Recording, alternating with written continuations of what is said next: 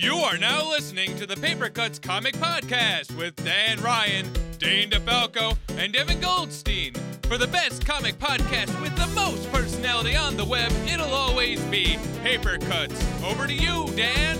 Thanks, announcer guy. This is the Paper Cuts Podcast. I am Dan Ryan. It is issue 49. The next voice you hear is Dean DeFalco. It is. I'm me.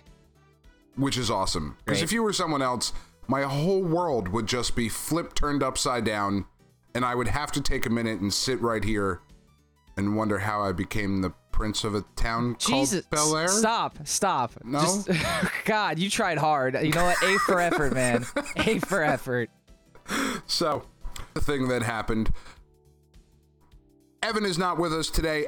See, here's the thing about nematodes, right? He's of an infestation of nematodes. It turns out, well, that They have crabs. they also have crabs. Herpes and crabs. It's double whammy. He's really reeling from it. There's warts and crabs everywhere. It's not good. I don't know what we're gonna do about that. We're definitely gonna have to get some shampoo, some medication. At the very least, shampoo. Yeah, and this is gonna I mean, hurt at his the sex very life big least. time, man. You know, like I don't know what he's gonna Probably. do. I mean, but just herpacrabs are just the worst. Herpacrabs. Fucking terrible. Oh God, that's the name of the episode. He's got There we go. herpacrabs.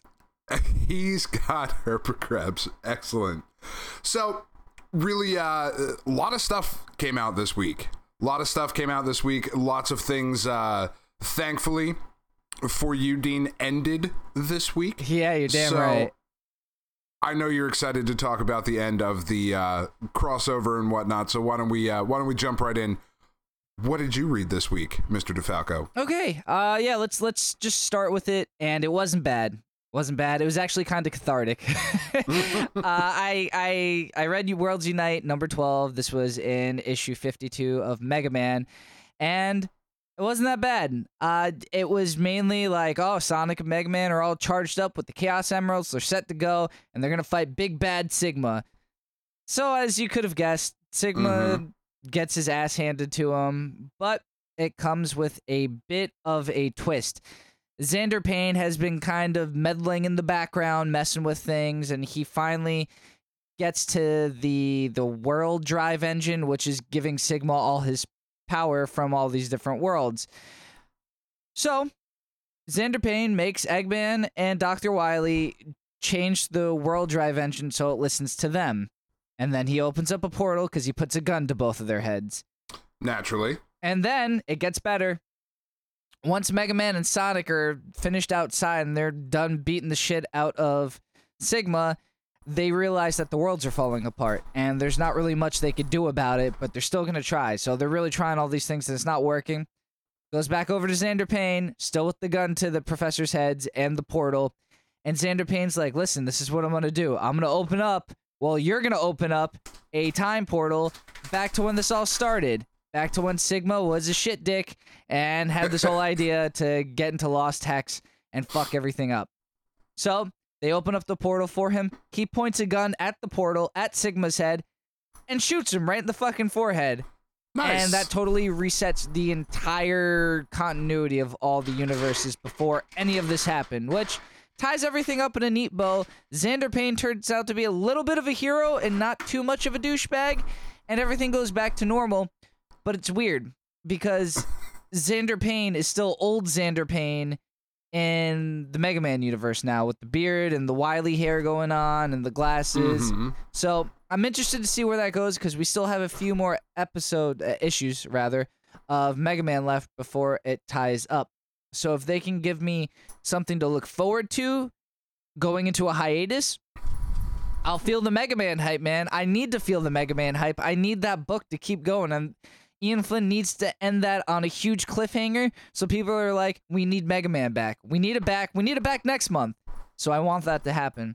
Although in the annotations on the side of the last page, it said, keep reading Mega Man every month for more adventures. So that leads me to think maybe they pulled back the hiatus. I don't know. We'll see what happens. I don't know. I haven't seen anything that says that they've pulled back from that, but I haven't either. that doesn't mean that they haven't, and I hope that they haven't. Yeah, we'll see what happens. So because I got to be honest, like this crossover, I was excited for it actually, and it lost me pretty early on. Yeah, like, well, I mean, I know that you had to stay reading it because we decided that this was a thing we were doing, but it lost me pretty early on, and I really would just like to go back to reading a Mega Man book. Yeah, and I'd like Mega Man to be around, so we'll see what happens. You know, the end of the book tied everything up in a neat bow where every main character gets placed back into the universe. We don't know what happened to the Street Fighter, Billy Hatch, or any of those characters, but it is what it is. We all assume that they're back and everything's okay because their planets weren't really messed up as bad as Mega Man's and Sonic's were. So we see them all get placed back in, and everything seems all right, and they all sort of know that something happened with one of the other characters, but that's really about it. In Worlds Collide, Mega Man was back where he didn't know a damn thing happened. He had sort of like weird acid flashbacks, but he didn't know shit. Sonic remembered everything in detail. So this is weird where Mega Man knows that Sonic exists now and that they helped each other. He just doesn't remember how. And the same thing with Sonic, where the worlds are okay and they know something sort of happened, but we don't know what. So it ends off like that, and it's nice. I'm happy. It ended good, so I can't say that it was a bad conclusion. It was a good conclusion. I got to see a hole ripped through Sigma's chest by a fucking beam cannon that Super Mega Man shot, so it was awesome. Also, Mega Man spirit bombs. They're quite a big deal. Nice. Best part of the book was the Mega Man Spirit Bomb. So, yeah, read it. If you want to read fucking Dragon Ball Z Mega Man Spirit Bombs, fucking do it, man. It's awesome. It's good. It's a good conclusion. I was happy that it ended off on a good note and tied everything up into a neat bow. So, yeah, that's Mega Man for you. Don't ask me any more about it because I don't ever want to talk about it again.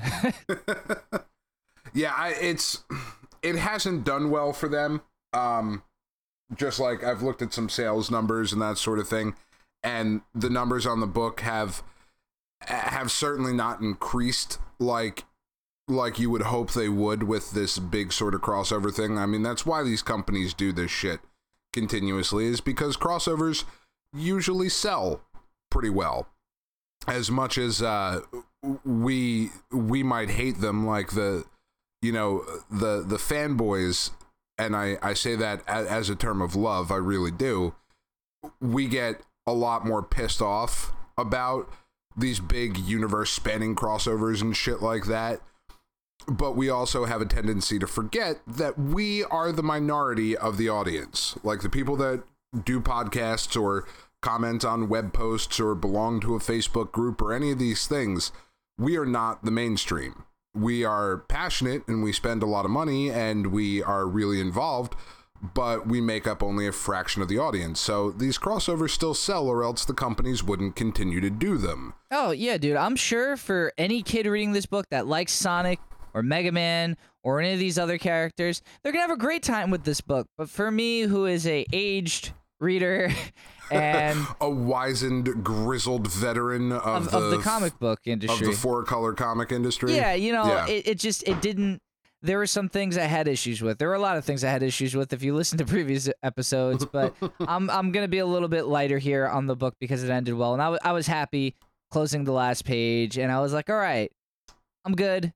Let's read some more Mega Man. So, again, Mega Man holds a very near and dear place in my heart. And Sonic does too, to a point, because that was like my first video game character I really got to dig into with the loops and the spirals and the Dr. Robotnik when he was an Eggman, and then he changed his name, and now he's the artist formerly known as Dr. Robotnik. I don't know. Maybe he does some singing on the side. Maybe he does some Purple Rain, or in Hitch's case, Orange Rain or Egg Rain. I don't know. It's all a thing. So we'll see what happens. But yeah, again, young readers are going to love it because it has their favorite characters all over the place. It's really easy to understand and get a hold of. And it's got a bunch of these great cameos. But for me, I wanted more out of it. And like Dan, I totally agree that it wasn't for me. It was for people who, read Archie on a constant basis and aren't just looking for those nostalgic video game characters, which is what I do. And again, I mean, Ian Flynn does Mega Man pretty well. He holds a good in between. Sonic, not so much. That's for younger readers. But Worlds Collide was definitely a younger reader's book and not for me. So yeah, if you're looking for something for your kids that maybe want to get into something, pick up this storyline for him. It's awesome, and I guarantee they'll love it. There's no reason not to. I imagine it's going to read pretty well in a trade as well. Oh yeah, it'll read great in a trade. The trade collecting this, not having to wait, a few weeks in between issues, just something you can blow through. And when you get to the fun thing about these books is the tease and then the reveal, right? Like, is that Chun-Li? Is that Chun-Li? Oh shit, it's Chun-Li. Yeah, that's lost a little bit over my hype the train, 2 weeks. It derailed because I had to wait that while. Yeah. So reading it through the trade, it's a little bit easier to be like, oh shit, that is Chun-Li. And now you're, hooked for the rest of the thing. So, I really doubt anybody was like, oh shit, it's Billy Hatcher. But maybe there is somebody that was like, fuck, son, that was my jam back in the day. I don't know. Was anyone's jam really Billy Hatcher? It could have been somebody's. Maybe. All right. Shout out to all the Billy Hatcher fans out there if you guys exist.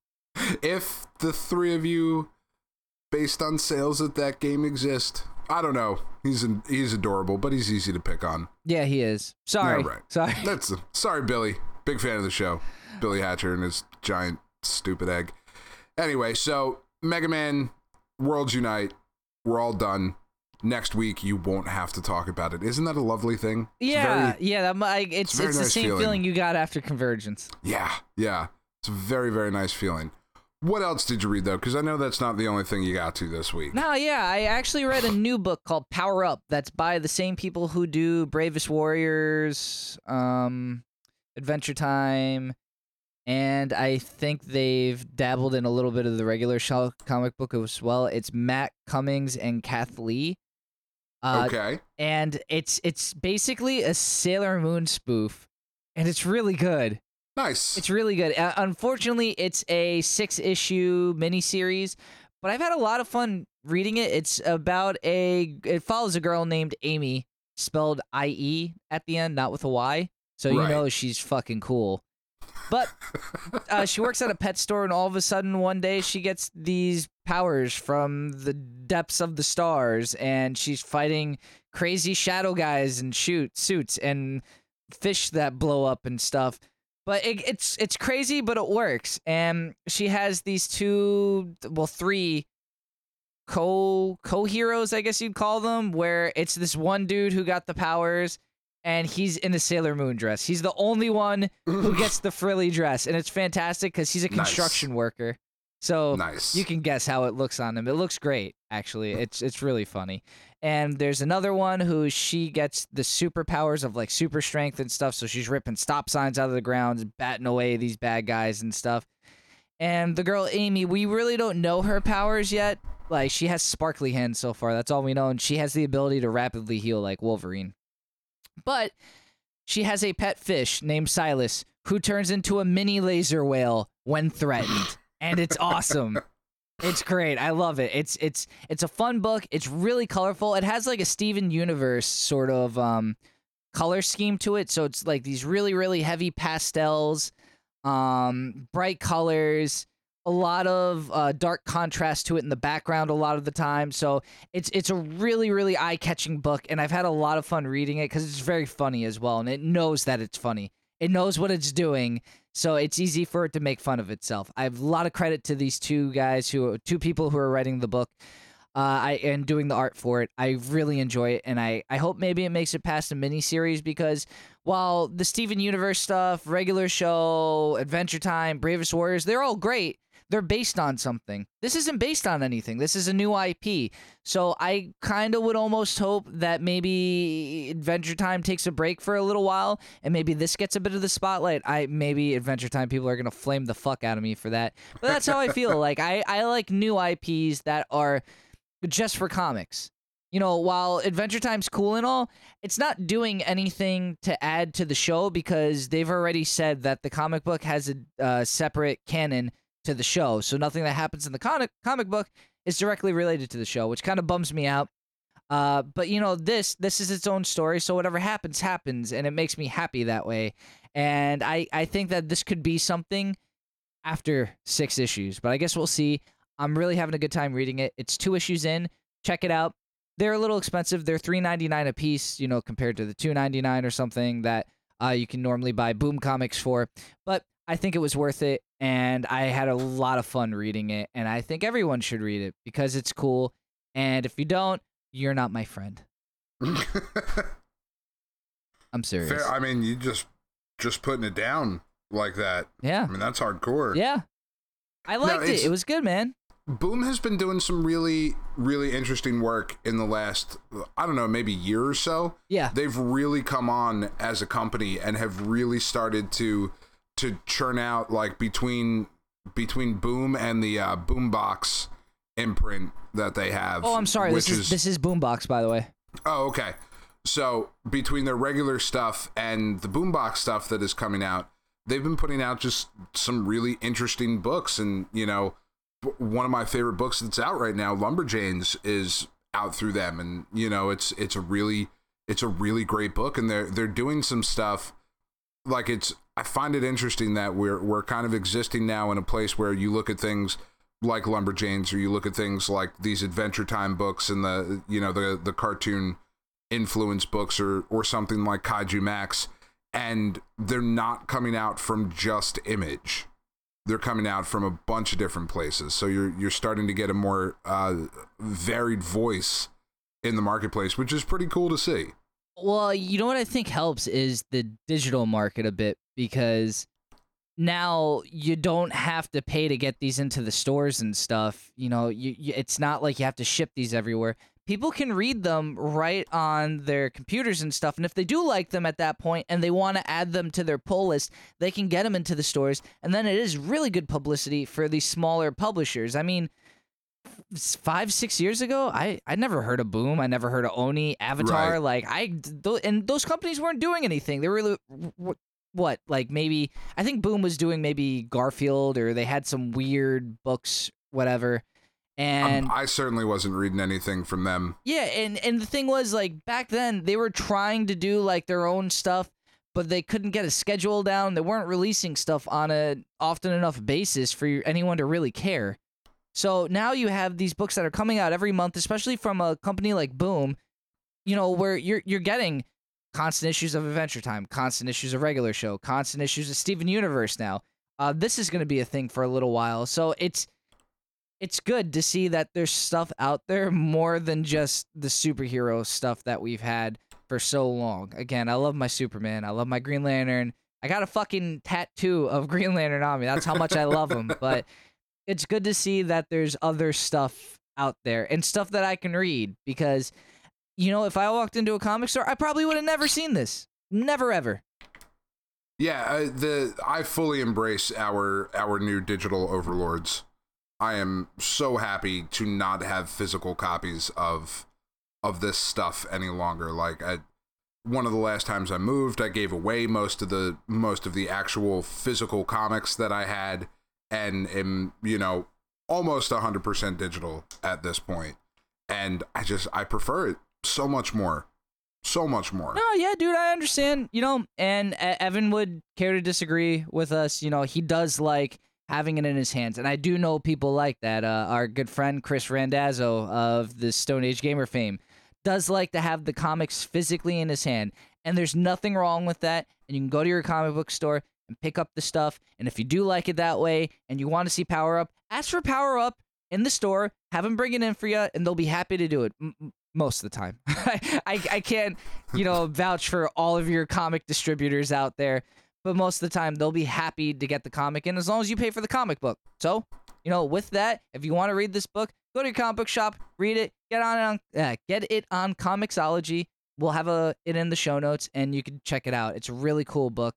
And yeah, digital stuff is awesome, man. That's how I pick up my stuff. I know that's how you pick up your stuff. So yeah, I mean that's a 2-to-1 thing right now. Fuck you, Evan. Yeah, Herpacrabs. Exactly. Anyway, one more, right?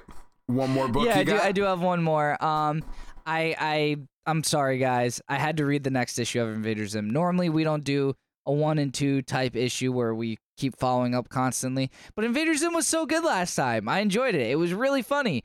And it gets funnier. It's way more funny now.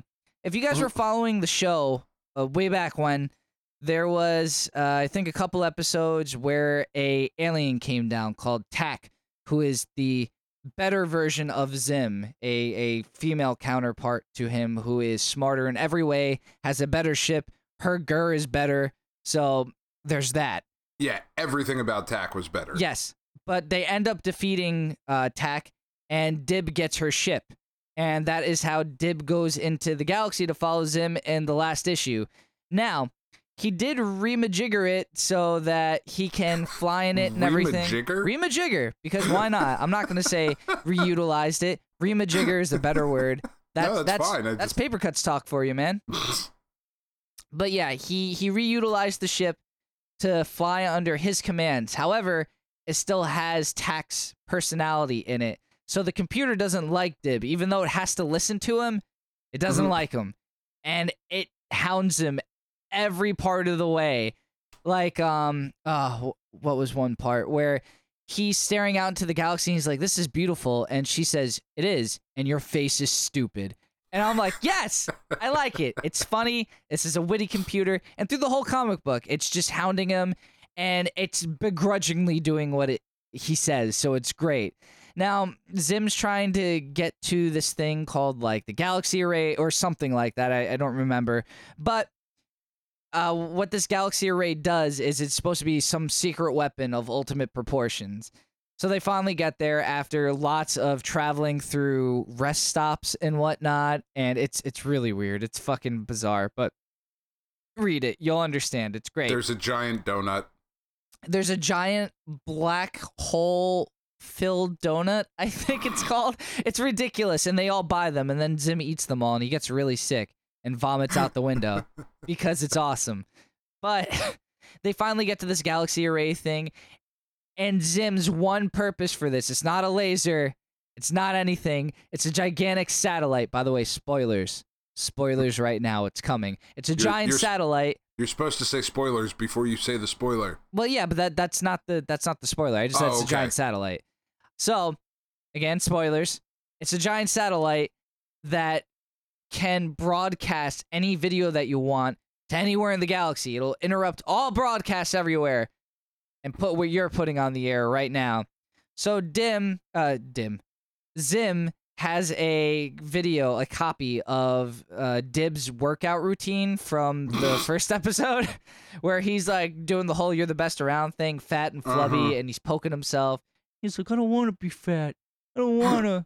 So it makes for a really, really funny thing. And then you find out that Zim has already broadcasted to the entire galaxy. And Dib's just like, I want to go home now. I'm done. I don't want to do this anymore. And Zim's like, yes, I have succeeded. Dib, can I get a ride back? And it's like, no, you can't.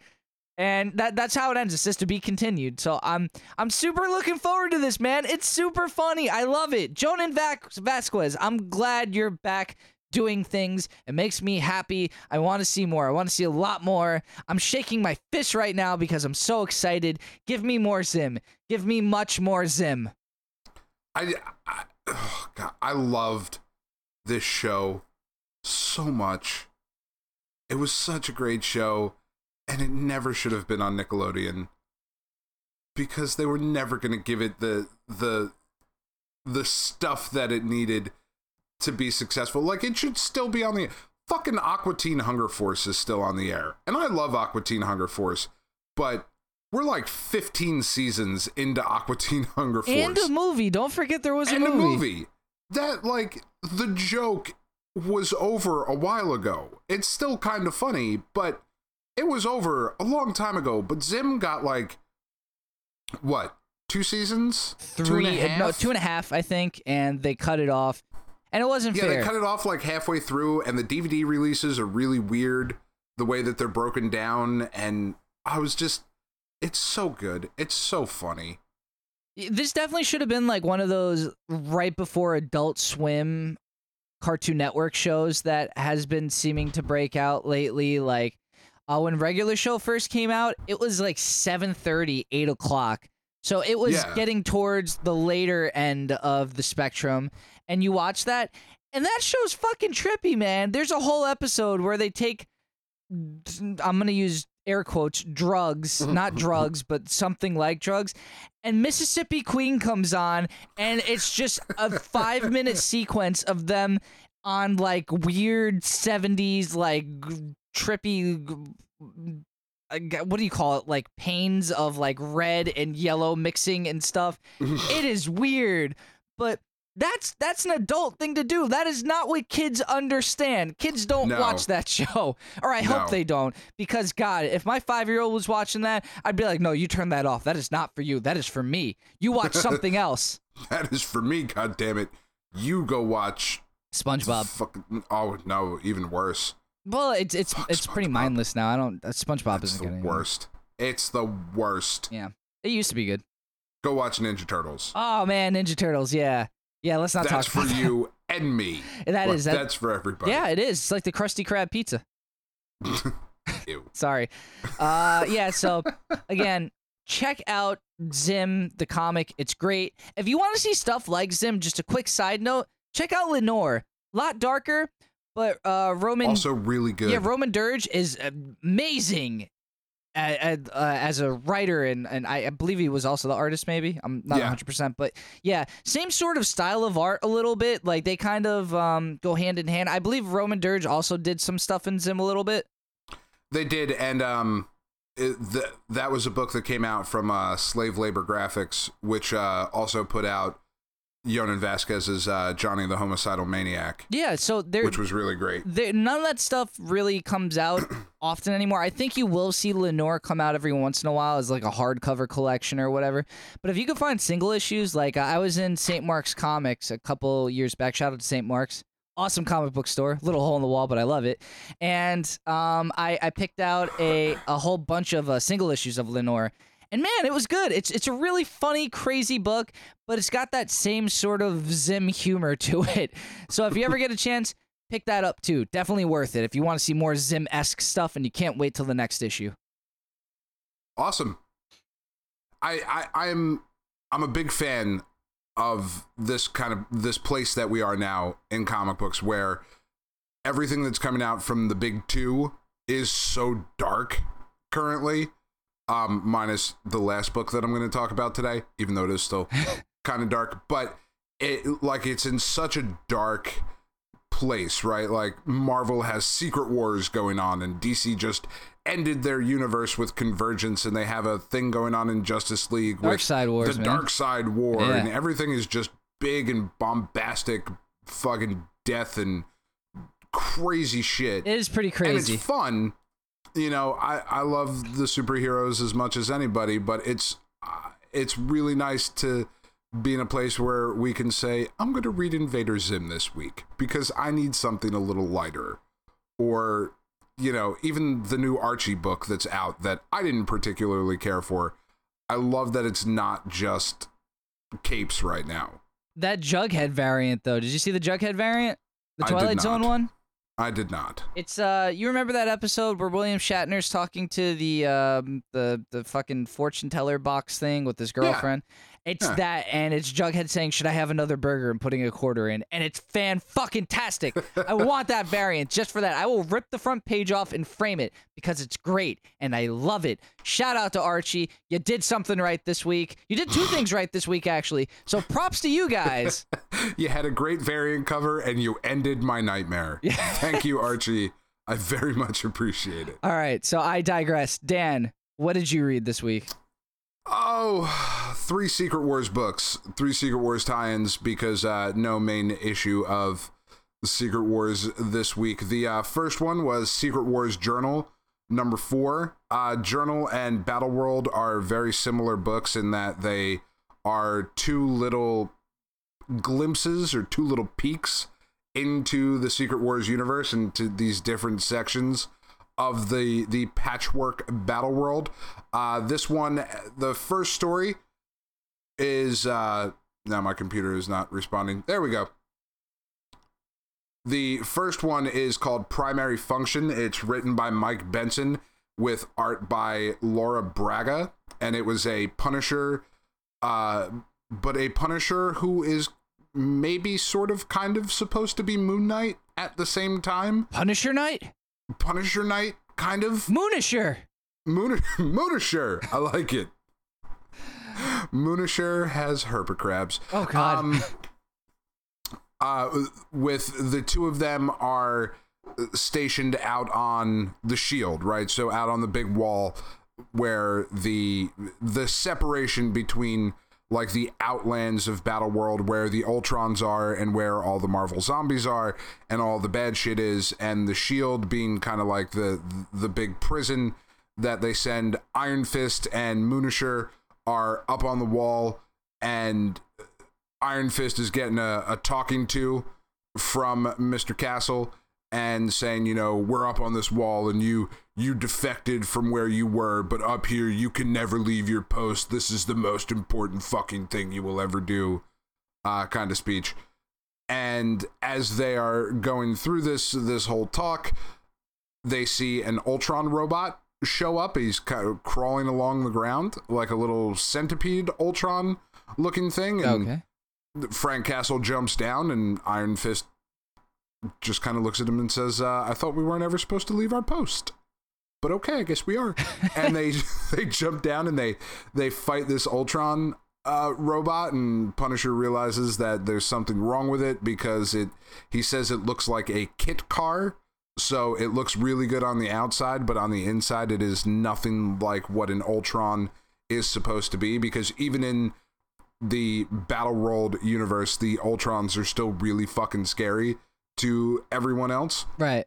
So they blow him up. Iron Fist basically just punches it really hard, and they notice that there's a hole in the ground. So down into the hole they go, further abandoning their post, to where they come across Mole Man and a bunch of moloids that are making Ultron robots. What the fuck? What is going on? I don't know.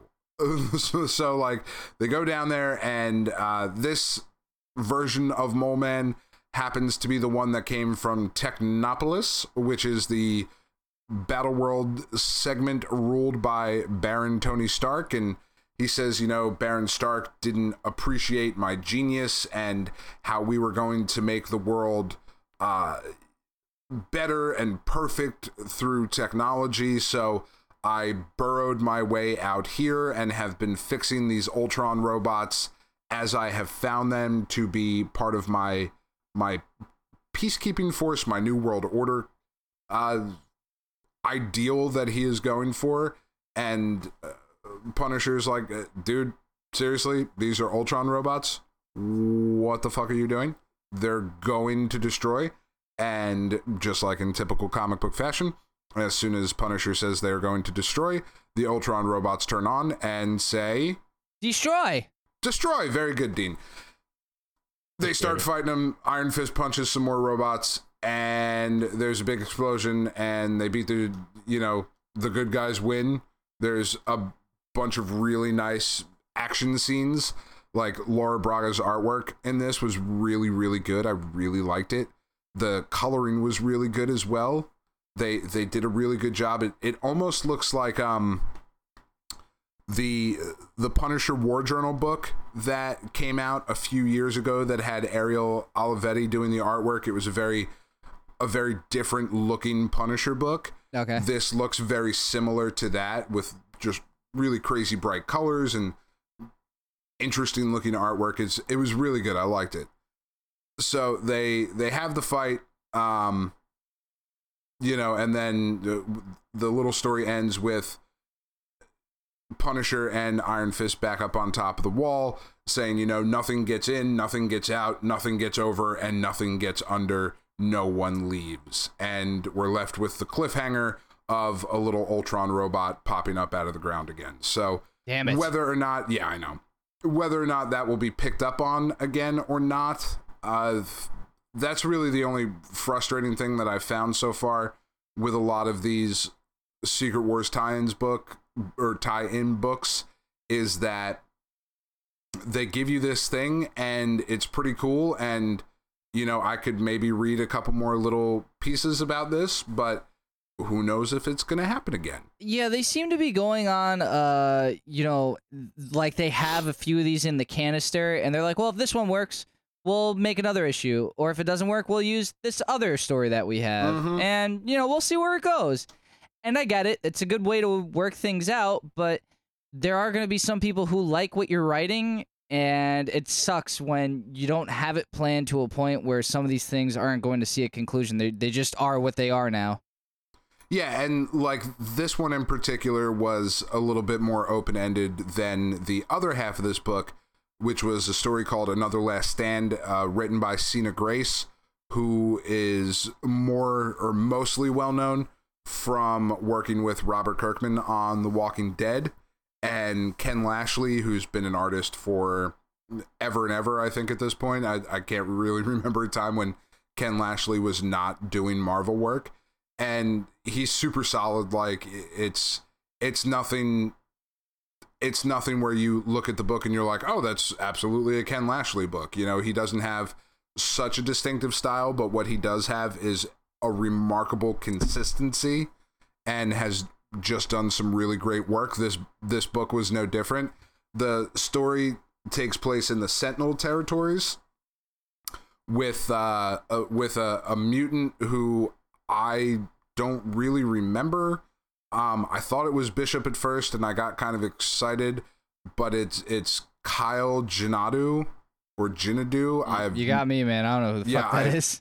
I haven't read X-Men books in a very, very long time, so I don't really remember who this guy is. I think I've seen it before. Like, it sounds somewhat familiar, but really not a huge deal as to what his name is. He shows up at this blonde lady's house. He says, I'm a friend of Kitty Pryde's, and you know me. And he calls this blonde lady Psylocke, and she looks at him and she's, what the fuck, you get inside, asshole. What are you doing? And he says, look, you faked your death. You psychically mind wiped everybody in your entire city block, and that was pretty cool. But I need your help. I need to break into the mutant death camps, and I need to get Northstar out. I love him. We are meant to be together. I need your help. You're the only one who can help me. And she's like, look, nah, dude, I spent a lot of time hiding. I don't want to die. So, I'm blonde now, and I'm married, and fuck off out of here. Like, I just want to live my life. You can imagine how well that works out. There's a shot of her in bed with her husband, and in a sort of heartbreaking scene, she looks at him and says, forget.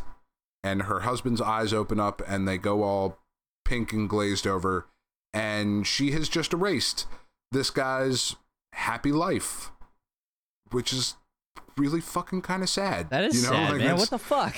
Like, so dude's just gonna wake up tomorrow and probably be really out of sorts, I would imagine. He's gonna wake up and be like, I want pancakes. What the fuck is going on? Why am I here? Why have I been here? Who is this woman in these pictures? What is my life? That sucks. Psylocke's a bitch. But so anyway, she goes to help Kyle on his suicide mission to get Northstar out of this death camp. And again, as you can imagine, pretty predictable. They're not doing a lot of really in-depth storytelling with a lot of these tie-in issues. They fight. Psylocke shows up. She makes the ultimate sacrifice. Kyle and Northstar get out of the prison because they're in love, and that's awesome. And she says, go live your life.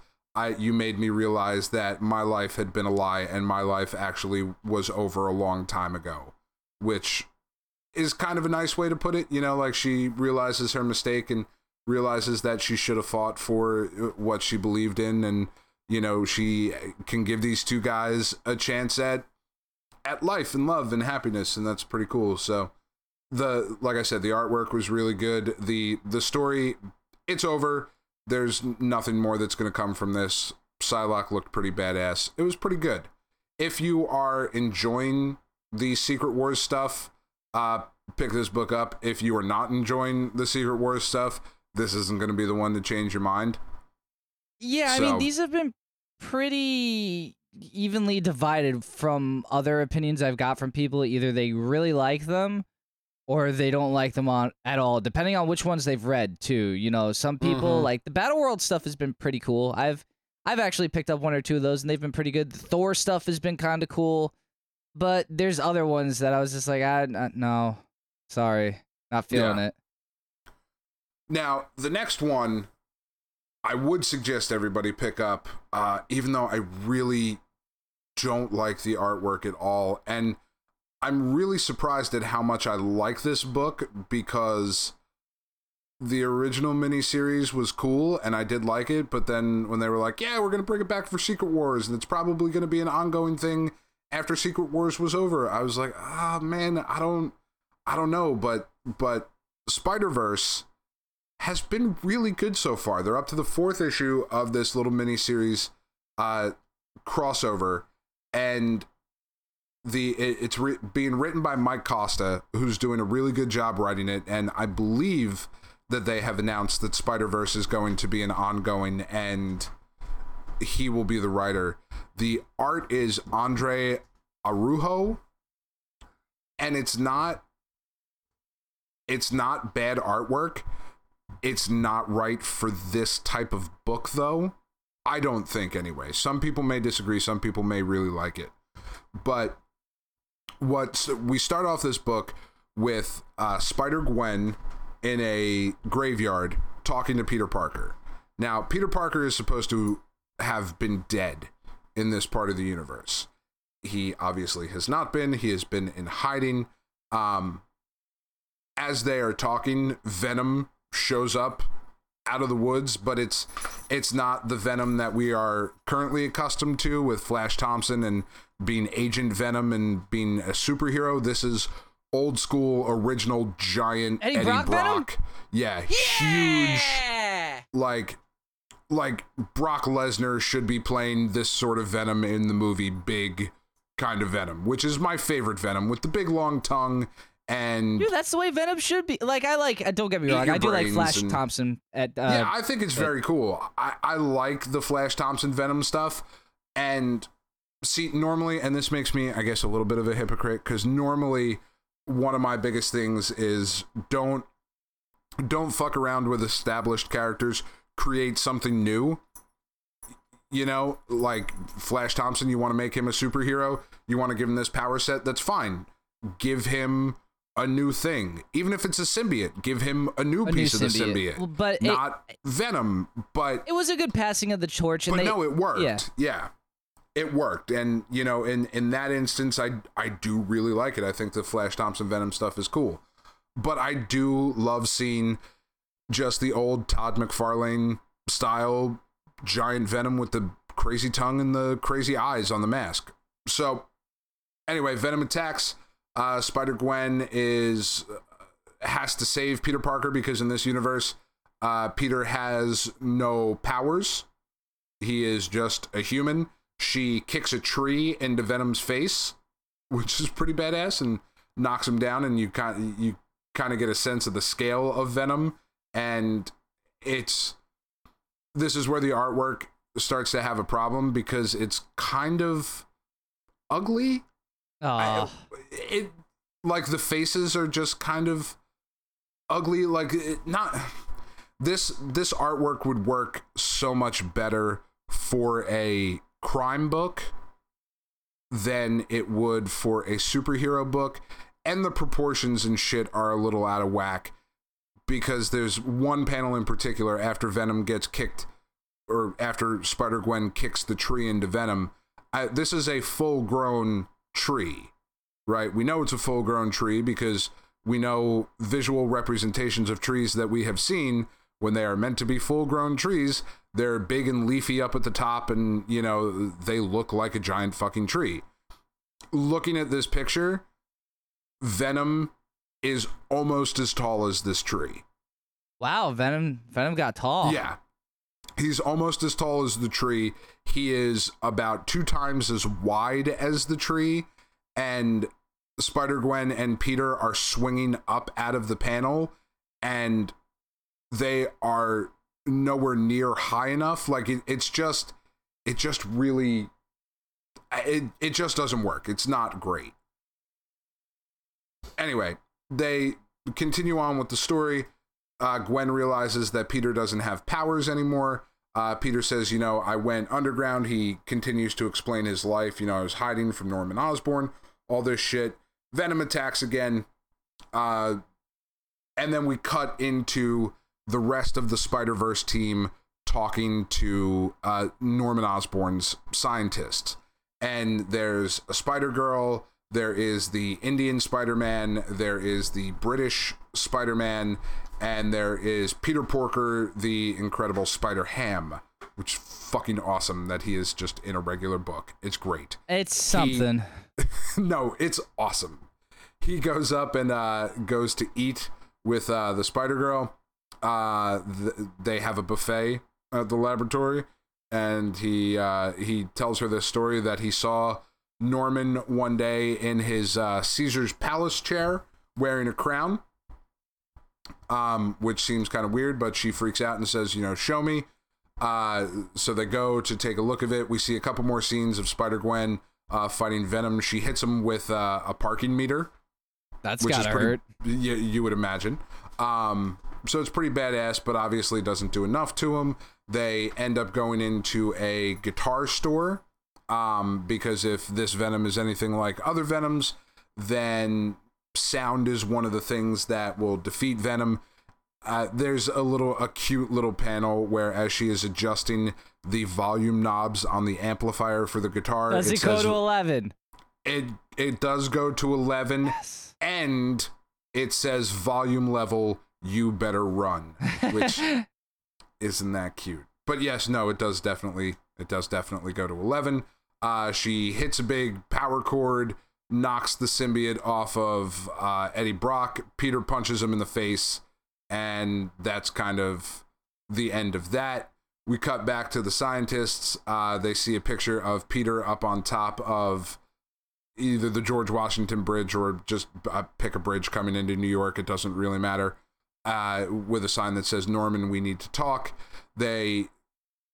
Norman freaks out. They call everybody up to go look at this Caesar's Palace chair. Norman goes down and finds the Sinister Six, so Kraven and the Vulture and Sandman and all those guys. They have to go kill a spider. They see this big chair that looks almost like Cerebro sitting there, which allows Norman to tie into the web, which is what connects all the different spider characters together. So does across all their Cerebro. different, yeah, pretty much. Connects all them across the different universes. And the last panel, a Thor shows up and says, step away from that machine immediately. And you're like, all right, cool. I really like this book. I want to love this book. It's just the artwork that is just not great. So, it's not the worst. Like I've seen much, much worse, but Spider-Man should have a much more fluid and much more loose style of artwork. Well, yeah, I feel it's okay. Yeah, should be more flowy. Yeah, no, yeah, it's Spider-Man. More fluid. Yeah. And this is just very rigid and very heavy. Yeah, I got you. It's probably not, especially when you have a symbiote in there. That would make for a very weird sort of book. Yeah. But I mean, overall, good. Is this taking place outside of all the Secret Wars stuff? Nope. This is one of the battle worlds. I don't know why I can't. What the one thing that Marvel, of all the Secret Wars stuff that I've read over these last couple of months, the one thing they have not done a good enough job explaining, I don't think, is that in each of these different little patchwork worlds, there exists the possibility for every hero to be there. So if there are 50 different patchworks or 50 different pieces making up this patchwork, there is the potential for there to be 50 different Spider-Man. Yeah, I mean, the thing was there was a Spider-Verse leading up to this, and it's sort of confusing to see how this tied into it and all. I don't know. I mean, I kind of want to go back and read it now. Well, and that's somewhat of the other problem, is that so many of these Secret Wars tie-ins have been callbacks to old Marvel crossovers. You have Secret Wars, or you have Civil War, House of M, Age of Ultron, stuff that has happened, somewhat recently, stuff that happened 10, 15 years ago. And this Spider-Verse one is also a callback to a crossover in the Marvel Universe that happened last year. And I think that's the issue with that one, is that the actual crossover in the regular 616 Marvel Universe stuff that we were also familiar with happened so recently, it's kind of hard to wrap your mind around where this one takes place. Because you're right, is this just a continuation of, we talked about it on the show a couple months ago, where Spider-Man, the Japanese live-action TV show Spider-Man, showed up, and Leopardon with the big fucking robot, and it's like, what? This is in here? Fucking awesome. But then you have the Secret Wars version, and it's a little weird. It's a little confusing. Yeah, I mean, I'm looking forward to seeing what this coming to a head and a conclusion, because I want to see how they reset all this too. I agree. They have a lot of work to get wrapped up here before all this new stuff starts in October, because that's, from the last thing I saw, like all different Avengers and all the Inhumans books and whatnot, and just everything that they're relaunching is supposed to hit in October. So we've only got like 5 weeks left, which isn't, they're not close yet. But yeah, but I mean, Marvel does work when it comes to like putting out crap every week. They'll do it. They've done it before. They do. So last book that I want to talk about, also a Secret Wars book, has been by far my favorite Secret Wars tie-in, has absolutely zero impact on the overall story, but that is Howard the Human. Howard the Human, which is written by Scotty Young and drawn by Jim Mahfood. So right away, I was like, yep, this is a book that I'm going to need, because Jim Mahfood is fucking amazing and Scotty Young is really great too. Howard the Duck, as we know, is a duck in a world of humans. As you can imagine from the title, Howard the Human is a human in a world of animals. It starts off at a place called Connor's Pub, and Howard the Human is speaking. This whole book is written in a very over-the-top film noir style of, it was night. It was a black night. It was raining. The dame walked into the place, like that kind of just old, ridiculous, what we think of just almost a parody at this point of old crime stories. Howard is in this bar. He is talking to the bartender. He's saying, one thing that I would kill for is an egg. That's all I want. I just want to wake up to Sunnyside eggs. But I can't. They're outlawed in this city, and as long as I live in this city, I'm never going to get it. And then you flip to the next page. He's, as long as I live in this city, New Quack City. It's full of animals. Oh, God, right? stop. It's fucking fantastic. And, he's talking to the bartender, and he says, another one, Kurt. And as I was reading the page, it said, another one, Kurt. And the bar was called Connor's. I said, please let there be a lizard standing behind the bar. You're damn right there was. Being the bartender. And you're goddamn right. Kurt Connor's the lizard with the purple pants and everything. Just a bartender at a pub in this fucking weird world. And they start going back and forth, and it just gets into this really ridiculous crime story of Howard the Duck was on a case, or Howard the Human was on a case, and he was hired by the Black Cat, who was an actual Black Cat? Cat, yeah, to track down this possum, right? And he was going to get paid a lot of money by the Black Cat to track down this possum. And the reason that he needed the money was because he had to give it to the Vulture, who is a vulture, but standing on two legs and with guns and like big fucking gold necklaces and shit. And like, he explains the story. And he's like, let me tell you the story about how the fucking day that I've had and why you can't have your money. And he just goes into this long fucking story that starts at 7:30 in the morning. He goes and he finds like these two police officers who were dogs, give him a tip about the possum that he was looking for. He pays them off. He bribes the police officers with a bag of dog bones. And God. what I love about reading Jim Mahfood comics is that he puts so much stuff into every panel and into everything he does. There's always little in-jokes and just weird little things. And the bag of dog bones that he gives to the police officers says Bone Thugs are yummy. Stop. And I was like, this fucking Bone Thugs and Harmony joke in a comic book in 2015. That's amazing.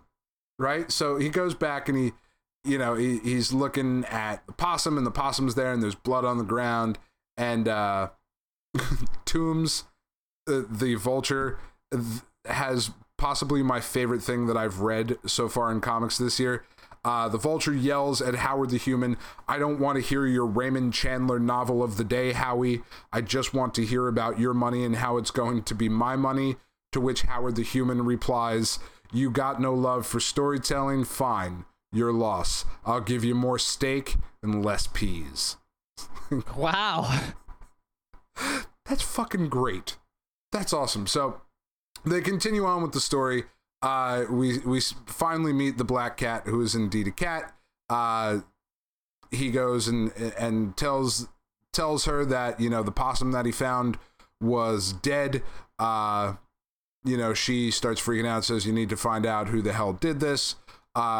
We cut back to the Vulture and his gang starting to get really into the story and getting pissed off at each other when they interrupt Howard the Human. He goes to see an old friend, a lawyer in Hen's Kitchen, Mouse Murdoch. Mouse Murdoch is a blind... Jesus. I can't. A blind mice. He's a blind mouse. He's a blind mouse. Right. There's not three of them. There's one. There's one blind mouse in Hen's Kitchen, and he goes to talk to him, and Dare Mouse, I guess we're calling him, helps him. Wilson Fisk shows up. He's a big gorilla, and they start fighting a bunch of smaller gorillas in red ninja costumes because they're the Hand, and they're jumping down, and it's pretty fucking ridiculous. Matt Murdock kicks everybody's ass because that's what Daredevil Mouse would do. He runs off. Howard the Human runs off. He gets chased by the cops, goes to the bar. Turns out that was his plan the whole time because Black Cat walks in and the Vulture and his people are there. And then the cops show up and they arrest everybody. While they are getting arrested, one of the vultures, one of the birds in his gang, lays an egg.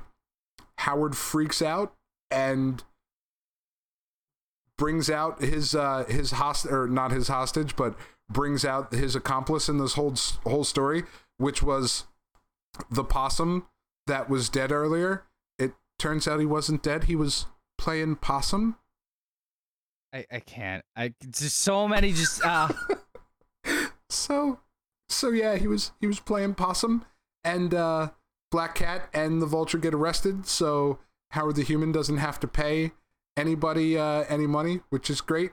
And then it ends with Howard taking the possum hostage so that he can leave with the egg. And he says, I'm leaving here with the egg, or Pete won't be playing possum ever again. And that's where it ends. You know what? Book of the week right there, guys. It's one of the best things I've read in a very long time. Jim Mahfood is so incredible. Scotty Young is great. Everything about this book was fucking perfect. It was just goddamn perfect. Just go buy it. Just go buy it. It's insane. It's worth everything. It's worth every penny. Agreed. It sounds fantastic. I held off because I had other stuff to read, but Dan has been picking up the Secret War slack, and that definitely sounds like a nice, fun one for everyone. So check it out, man. Check it out. Marvel does have a bit of a different swing on things. They go from dark to funny back and forth. Squirrel Girl's funny too. So yeah, check out some of those books. Guaranteed you'll like them. Even Miss Marvel is a really funny book with the younger girl that they got going on. With Kamala Khan. Yes. It's a very good book, and Marvel has done a really good job over the last couple of years of having guys like Jim Mahfood come in, because he did a book with Bendis a few years ago called Waha, and it was just a bunch of weird, like, little 1 or 2 page stories that were very similar to what Mahfood did when he started working in comics, which was he did these mini comics and eventually made it into a thing called 40 Ounce Comics. And they were little 1 or 2 page or sometimes 1 or 2 panel little comic strips, and they were really funny. And this one that he did with Bendis was just a bunch of weird spoofs on big Marvel events that had happened before. This was when they had brought back the What If comics. The What If comics were real big in the late 80s and early 90s of, what if Kraven the Hunter had actually killed Spider-Man, and what would the world be like? And they would just tell these little alternate reality things of what it could have been, what could have happened had the hero not won or had a certain thing not gone a certain way. And Mahfood and Bendis did this book of what if the Black Panther was white and shit like that. And it was awesome and really funny and really smart. And they did a parody of the Infinite Crisis, I think is the one where Dr. Light killed the elongated man's wife. I think that was the big one. I don't know, the one that Brad Meltzer did for DC Comics. It was so dark, and Dr. Light ended up being a rapist in the story, and it was just like, holy shit, that's out of left field. Yeah, that is. Actually, our lovely friends at Comic Book Fans United, the Between Two Beards podcast, mentioned that a little bit, and I think that was their cover for the episode. That storyline that DC ran with.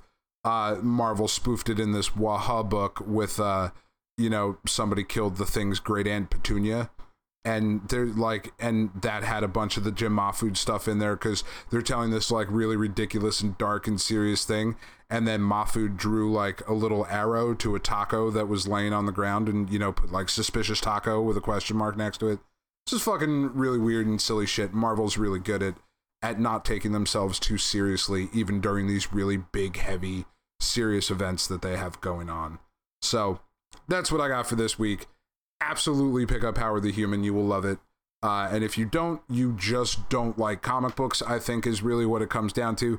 Spider-Verse, if you can get past the artwork, or maybe even you might love the artwork. Maybe it's just me. But really good book. And Secret Wars Journal, if you're really liking the Secret Wars stuff, these are 2 really good stories, but it is certainly not something that I would say is necessary to understand what is going on. Agreed, man. Yeah, it's just good old fun.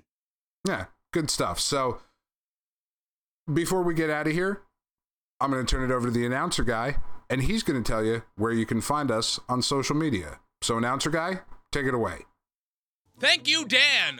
Attention listeners, did you know the Geekade crew are real people you can get in touch with? Did you also know you can keep track of what comes out on the fabulous Geekade website without even visiting it? Did you know that Dean irons his vest every hour on the hour to be prepared for anything? Wait, really? Well, you can keep in touch with Geekade by following them on Facebook, Twitter, Instagram, YouTube, Twitch, and more. If that's not enough, you can also send them an email at mail@geekade.com. Be sure to check out the show notes to get all the links and more information on today's episode. Back to you, Dan! All right, so that's going to do it for us for this week. Next week, we've got some more Secret Wars stuff coming out. We've got no more Mega Man, no more Sonic crossovers, so Dean's very happy about that. You're damn right. And maybe Evan will be back from his herpecrabs. Herpecrabs are pretty Or maybe dangerous, not. man. They might have killed him by next week. We'll see. It's very possible. They keep evolving, man. I don't know what's going to happen. So, on that note, for Dean DeFalco, for Evan Goldstein and his herpecrabs, and for Dan Ryan, I'm Dan Ryan.